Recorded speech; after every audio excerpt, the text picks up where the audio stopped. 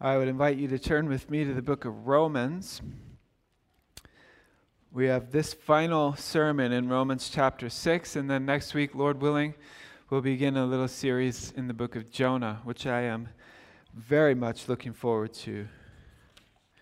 But one more sermon from the end of Romans in chapter 6. If you're using a Pew Bible, then that is on page 915, Romans 6.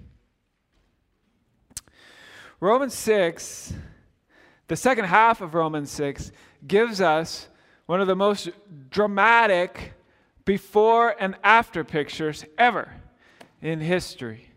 And I think before and after pictures are fun.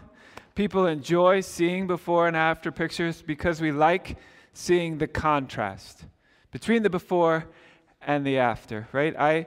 This summer I've been doing a project in my yard.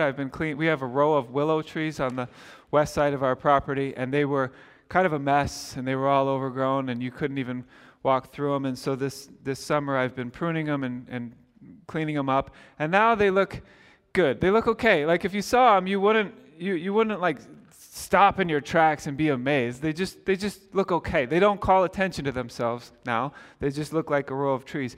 But every time I see them, though, I think I should have took a before picture, because if you saw what they look like before, you would be very, very impressed. It's the contrast that makes them look so good. That's the benefit of the before and the after pictures. If you know what it looked like before, then what it looks like right now is more impressive.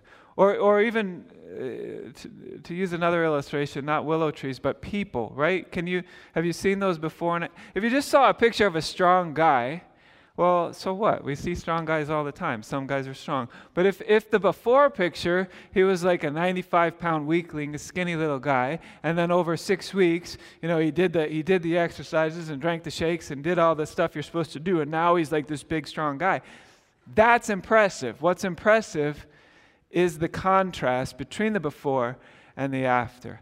Okay, well, that's what we're going to get in the second half of Romans 6. So I'm going to read it, and then I'll pray after I read it. Romans 6, verse 15. What then? Shall we sin because we're not under the law, but under grace? By no means. Don't you know that when you offer yourselves to someone as obedient slaves, you're slaves to the one you obey, whether you are slaves to sin, which leads to death, or to obedience, which leads to righteousness. But thanks be to God that though you used to be slaves to sin, you have come to obey from your heart the pattern of teaching that has now claimed your allegiance. You have been set free from sin and have become slaves to righteousness. I'm using an example from everyday life because of your human limitations. Just as you used to offer yourselves as slaves to impurity and to ever-increasing wickedness, so now offer yourselves as slaves to righteousness, leading to holiness. When you were slaves to sin, you were free from the control of righteousness. What benefit did you reap at that time from the things you are now ashamed of? Those things result in death. But now that you have been set free from sin and have become slaves of God, the benefit you reap leads to holiness, and the result is eternal life. For the wages of sin is death, but the free gift of God is eternal life in Christ Jesus our Lord. This is the word of the Lord. The grass withers and the flower fades, but the word of the Lord endures forever. Let's pray and ask for God's help. Holy Father, we recognize that your word endures forever, that other things are fleeting. They come and they go and they fade, but your word does not. It has not faded. It does not fade. It endures forever. Even in heaven, your word will be true and it will endure. So I pray now as we think about your word, you'd help us to make sense of it, to understand what you were intending to convey to us when you inspired these words, and to help us to then internalize them and apply them and live in accordance with them. We pray these things in Christ's name. Amen. All right, I want to look specifically at the before and after picture that emerges from these verses. And so I'll call your attention to the before and the after to make sure that we didn't miss it, okay? Starting in verse 16, he says, "Do you not know that if you present yourselves to anyone as obedient slaves, you are slaves of the one whom you obey, either of sin, which leads to death," that's before, that's the before picture, slave to sin, which leads to death, or, he says, of obedience, which leads to righteousness. Okay, that's after.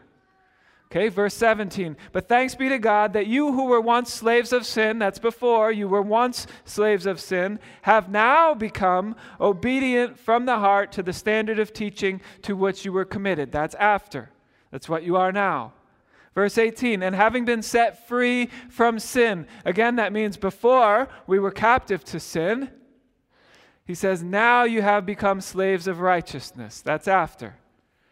Verse 19, "Just as you once presented your members as slaves to impurity and lawlessness, leading to more lawlessness," that's before, "so now present your members as slaves of righteousness, leading to sanctification." That's after.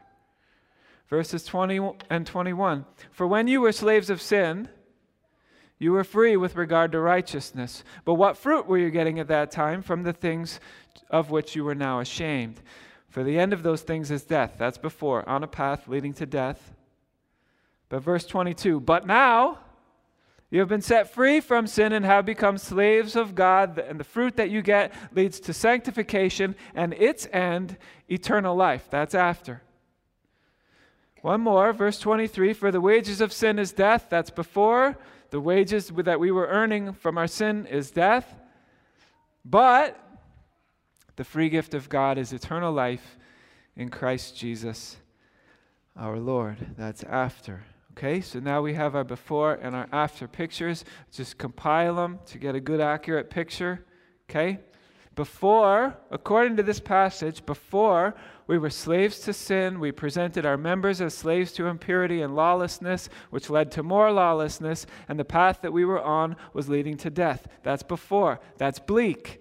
But that's what this passage says.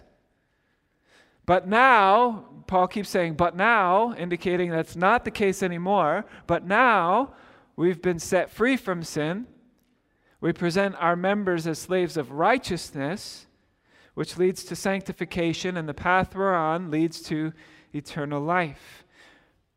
Right? There could not be a more dramatic change in the before and the after. They're totally different. They're completely opposite. So what is the difference? What happened? Why such a radical change? Right? We need to explain it. It's like when you see the before picture of the skinny little guy and then the after picture and he's big and huge. You ask, well, what happened? How do we explain that? What did he do? Same thing with this picture in Romans 6. We need to understand what changed from the before to the after. Because I want that. Don't you want that? So what is the difference? The answer is found in verse 14. Right before Paul paints this detailed before and after picture, he says, "You are not under law, but under grace." That's the difference. You're not under law anymore, but you're under grace now. The before picture is you and I under law. That's what we look like under law. Slaves to sin, presenting members to impurity on a path that leads to death. That's us under the law. The after picture is you and I under grace. Right? This is what we look like under grace. We're set free from sin. We present our members to God as slaves of righteousness, and we are on a path that leads to eternal life. That's us under grace. And so the conclusion that you might be tempted to draw is that, oh, got it. Law is bad, grace is good. Right? Because the law picture was the ugly picture, and the grace picture was the beautiful picture. So law must be bad, and grace must be good. Right? Wrong. That's wrong. The problem is not with the law. The problem is with me. I am bad, and the law is good, and that is why I need grace. I'll say that again. It's the main point this morning. I am bad, and the law is good, and that is why I need grace.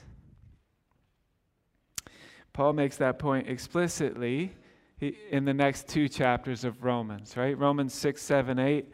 I'm not going to preach through all those, but they kind of go together as a unit. And so in Romans chapter 7, Paul says explicitly, he says, the law is holy, the commandment is holy and righteous and good. Okay? Make no mistake. The law is holy, and it is righteous, and it is good. But then he goes on to talk about the problem.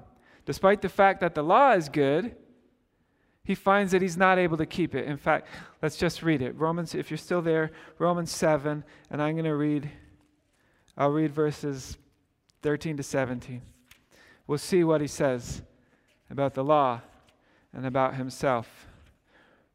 Romans 7, 13 to 17. Did that which is good then, the law, did that which is good then become death to me? Well, by no means. Nevertheless, in order that sin might be recognized as sin, it used what is good to bring about my death, so that through the commandment, sin might become utterly sinful. We know that the law is spiritual, but I am unspiritual, sold as a slave to sin. I do not understand what I do, for what I want to do, I do not do, and what I hate, I do. For if I do what I do not want to do, I agree that the law is good. As it is, it's no longer I myself who do it, but it is sin living in me. Let there be no mistake. The law is good. The problem is me. That's what Paul's saying. And I am agreeing. The law is good. The problem is me.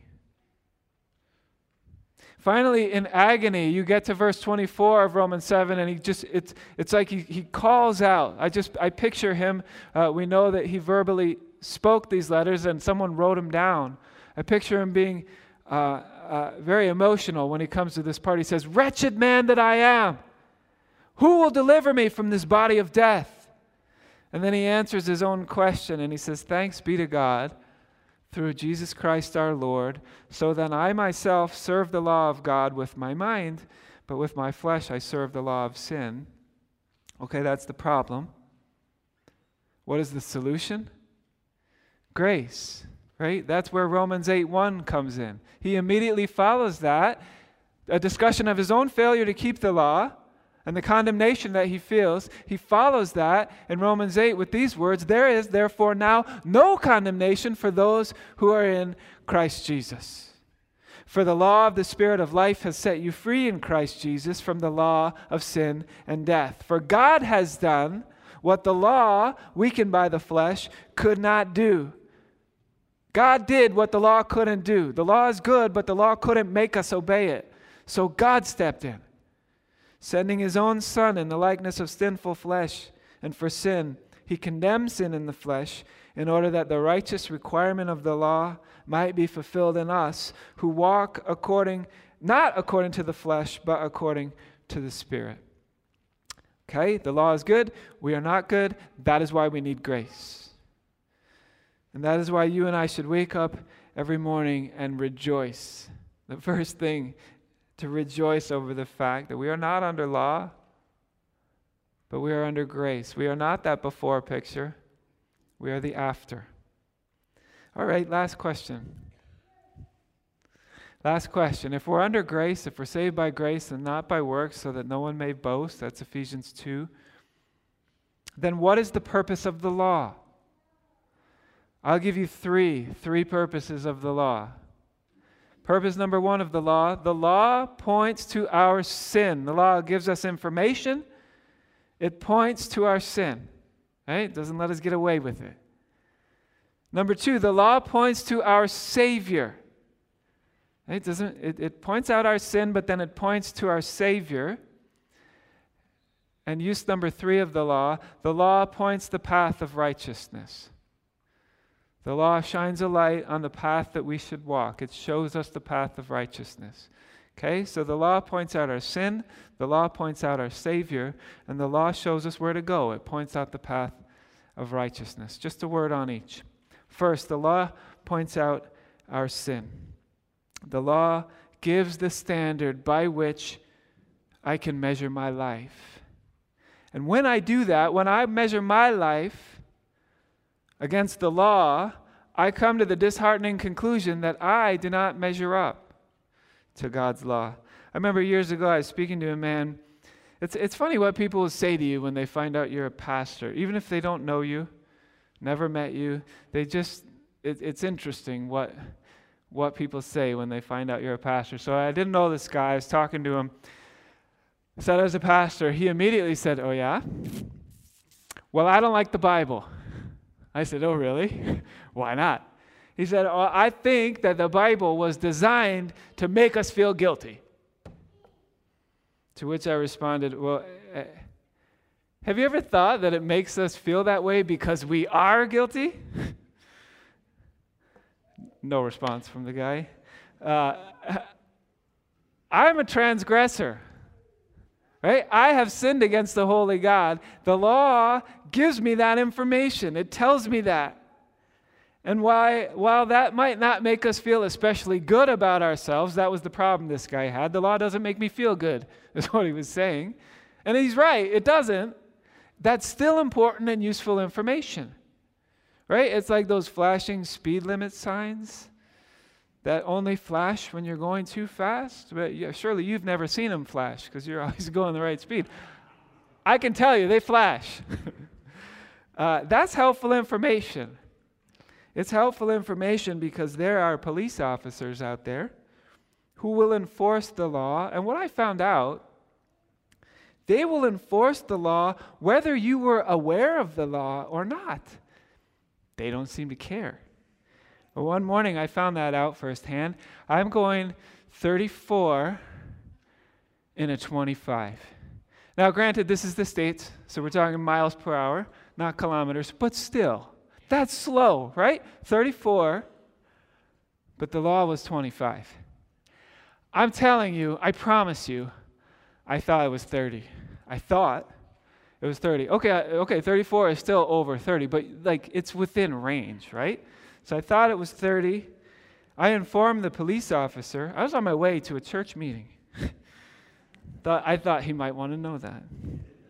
He didn't.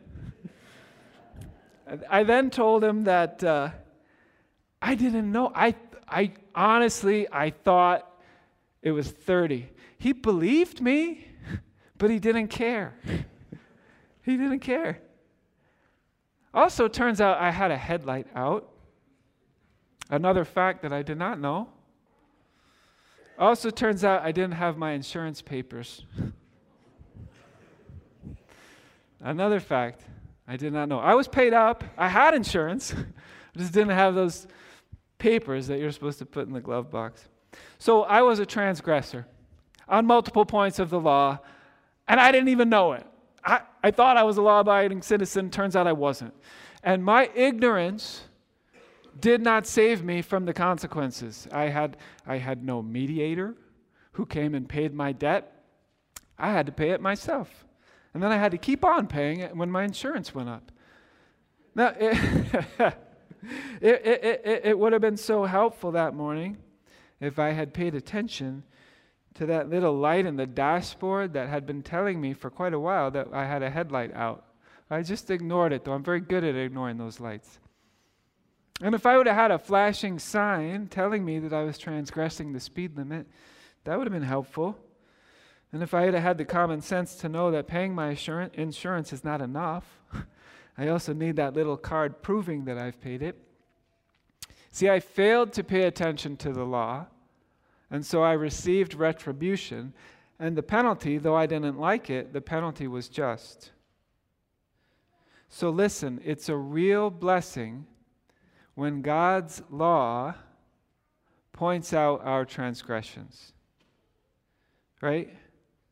That's a blessing. That's useful information. That's important information. Right? If you're breaking the law, you want to know.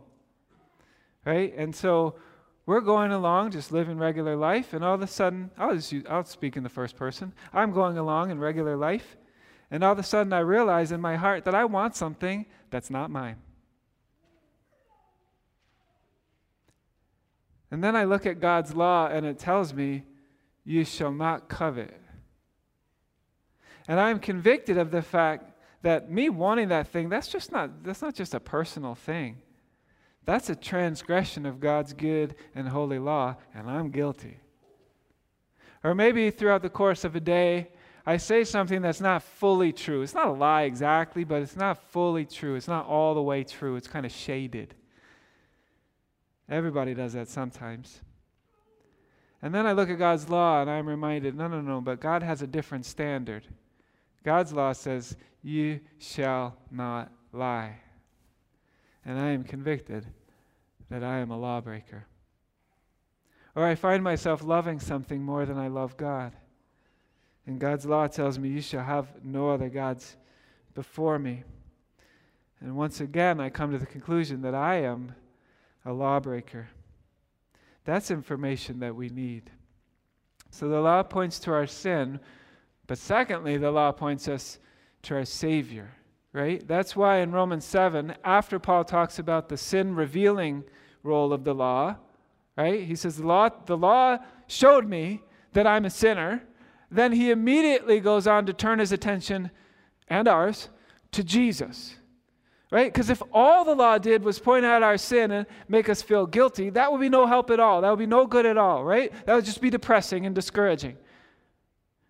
But Paul basically says this: the law revealed my sin. The law made me feel bad about myself. But thanks be to God that through Jesus Christ our Lord, there is therefore now no condemnation for those who are in Christ Jesus. Right? So the law points out our sin, but then it immediately, once we acknowledge our sin, points us to our Savior. I'll give an illustration. It's a little bit silly, but hopefully memorable. I want you to imagine on this stage, just imagine a big door up here on the stage, and then imagine two individuals on each side of the door that are armed and strong and look maybe a little bit menacing. And you want to go through the door. In fact, it's not just that you want to go through the door. You feel it. You must go through that door. There's something about that door that you got to get through it. And so even though there's these two figures on the sides of it, you decide, I'm gonna try it. I'm gonna walk through the door. So you get up and you walk, but when you get in front of the door, they kind of collapse onto you and grab you and throw you down onto the ground, and one of them puts his knee on your back and the other one grabs your head and starts to twist it. That doesn't feel good, and so you kind of squirm out of it and go away. And you decide to try again. You just can't give up because you know you need to get through that door, so you try again. Same thing happens. You're tackled, you get a knee in the back, grab your head, start twisting it. You think, this is not good. Okay, I got to get stronger. I got to train. So you go away, you train. You lift weights, you build up your muscles. You come back, you're ready to fight now. You're ready to make it through that door. You go, top speed, you're going to make it. They step in front and stop you, pin you, kneel on you, turn your head. This is getting old. Finally, you're pinned down there. You've done everything you can do, and you're clearly not going to make it through the door. And you say, I give up. I cannot do this. Right at that moment, you realize that this guy is twisting your head and twisting your neck to look at something, to see something. In fact, to see someone.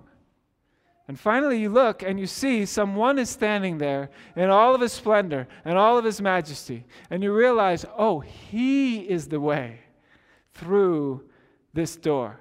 If ever I'm going to go through this door, I need a chaperone. I need an accompaniment. I need someone else to get me through it. And at that moment, the law steps right off your back. Right? And at that moment, you realize, oh, wait a minute. The law, which I think you figured out by now, those two people guarding the door represent the law. The law wasn't your enemy. The law wasn't bad. The law wasn't trying to hurt you.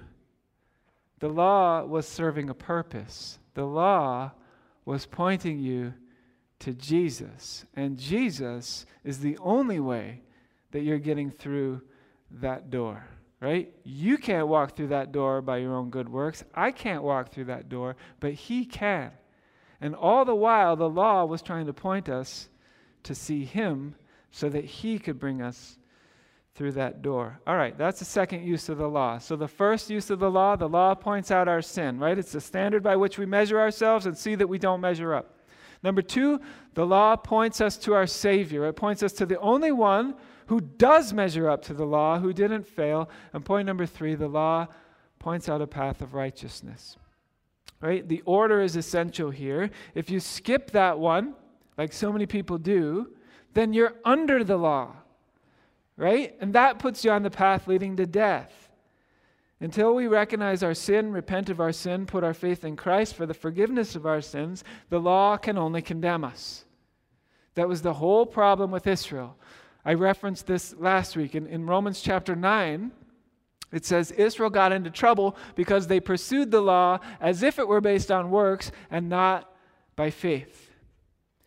See, the law is not a self-help program. It is only after we've been humbled at the foot of the cross and forgiven by grace that we can then pursue the law by faith and not by works. And then, in that case, the law goes from a duty to a delight, right? It goes from a burden to a joy. Same law, but we're different. I think I think most of you know the story. I told it once a number of years ago here, and even then, people already knew it. It's a pretty well known, but it's a story about a guy who was raised in the church, but never really came to faith in Jesus Christ, never really believed in Christ, and never asked for the forgiveness of his sins. He went on to live a life of crime. He ended up being in prison. While he was in prison, he came to faith in Jesus Christ, and when he got out, he wanted to go to church. So he just picked a church and went to it.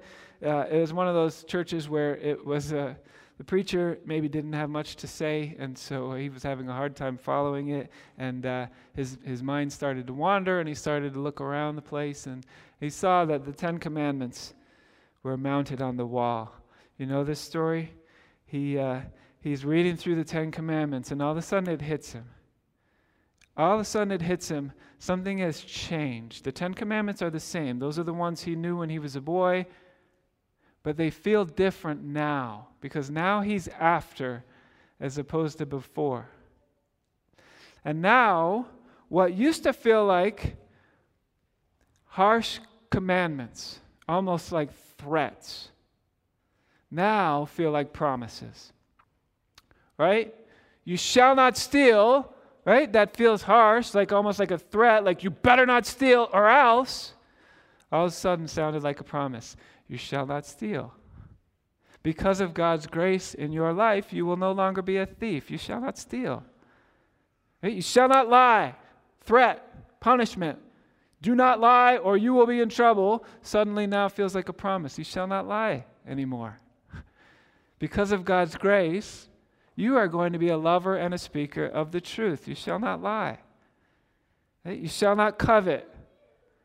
Goes from a commandment to a promise. Because of God's grace in your life, you will now be satisfied with the things that He has provided, and you shall not covet.